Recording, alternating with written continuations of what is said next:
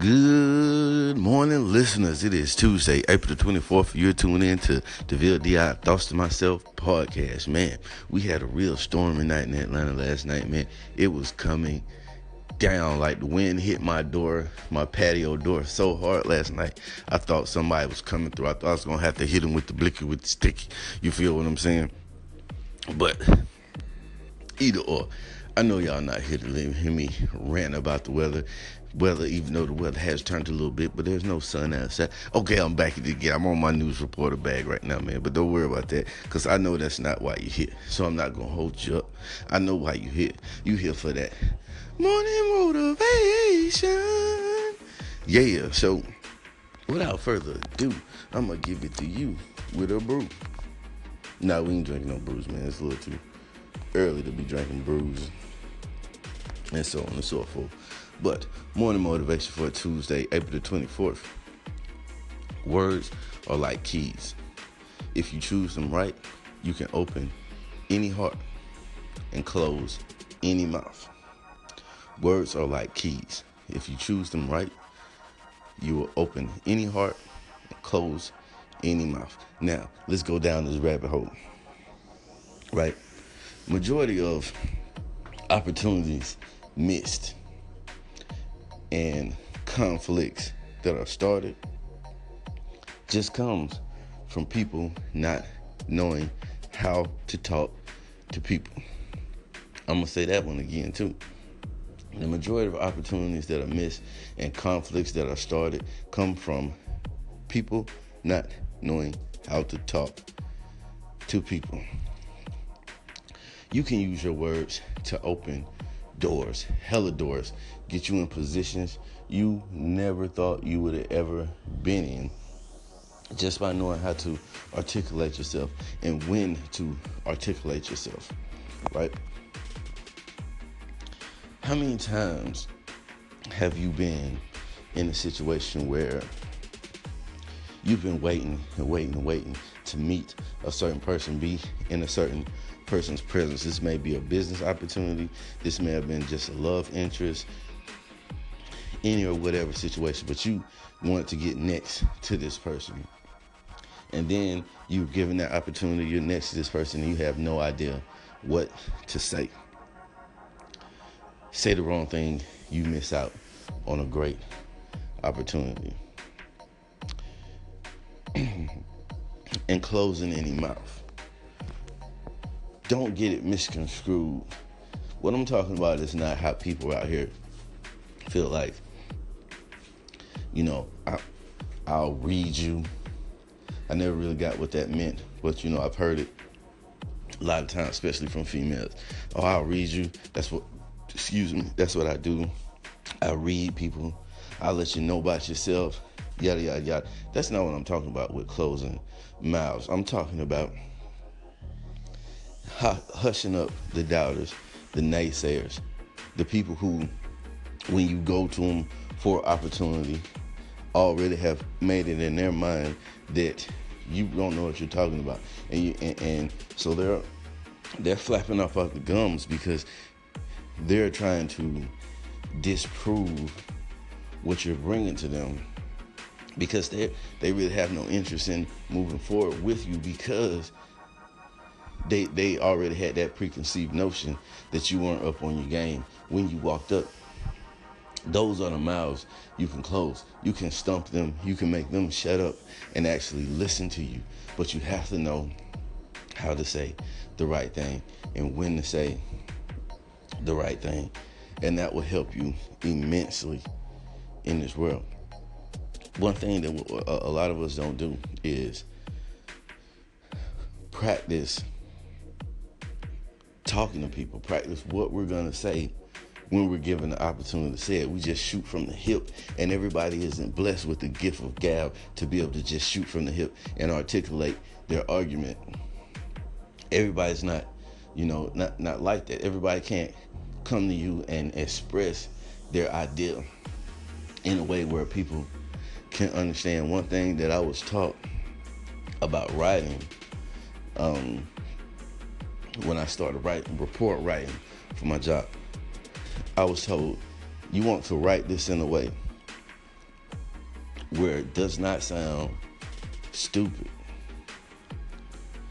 but you want to write it in a way where the least educated person in the room can understand exactly what you mean just by reading what you wrote.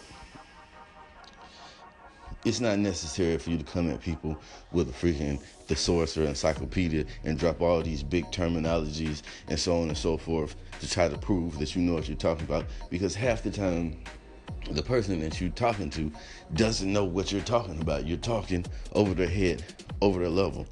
And at the same instance, you can undertalk somebody. You can come to somebody and if you're using vernacular and you're cursing and you're just really dumbing down the conversation, a person will look at you and just assume you don't know what you're talking about just because the way you present it. You have to present to people on their level of education, not yours. Sometimes you're going to have to talk up. You're going to have to use terms and phrases that you don't normally use in your everyday conversations to get up a little bit, to get certain people's attention. Sometimes you're going to have to dumb it down a little bit to be able to keep certain people's attention. Just because someone's a CEO, a president, or owns a business doesn't necessarily mean that they're educated. Not to knock anyone, but it doesn't necessarily mean they're educated or that they have a wide vocabulary or a wide vernacular. So you just can't assume that and come at them and start spitting like Wu-Tang Clan lyrics at this person, and they're sitting there looking at you like you're dumb because they have no idea what you're talking about. So now they can't make a sound judgment on what you're presenting to them because they really don't even understand what it is that you're presenting to them. You feel me? Same thing, you can't undertalk somebody. And one of the things that I've seen just in the podcast world, there's a lot of people out there who are great podcasters, have great personality, great content, but their movement isn't moving as fast as they want to. And a lot of it is because the way they articulate themselves. The way they articulate themselves only catches the attention of one particular audience. It's not looked at as marketable. It's not looked at as something that we can push to the world or that a brand would necessarily want to stand behind. Because if you think, I'm using the podcast as an example, because if you think about it, a podcast is purely audio. Yeah, people are recording their podcasts and putting them on YouTube and their websites and so on and so on to get that visual to go along with it. But if you look at the basis of what a podcast is basically audio, words.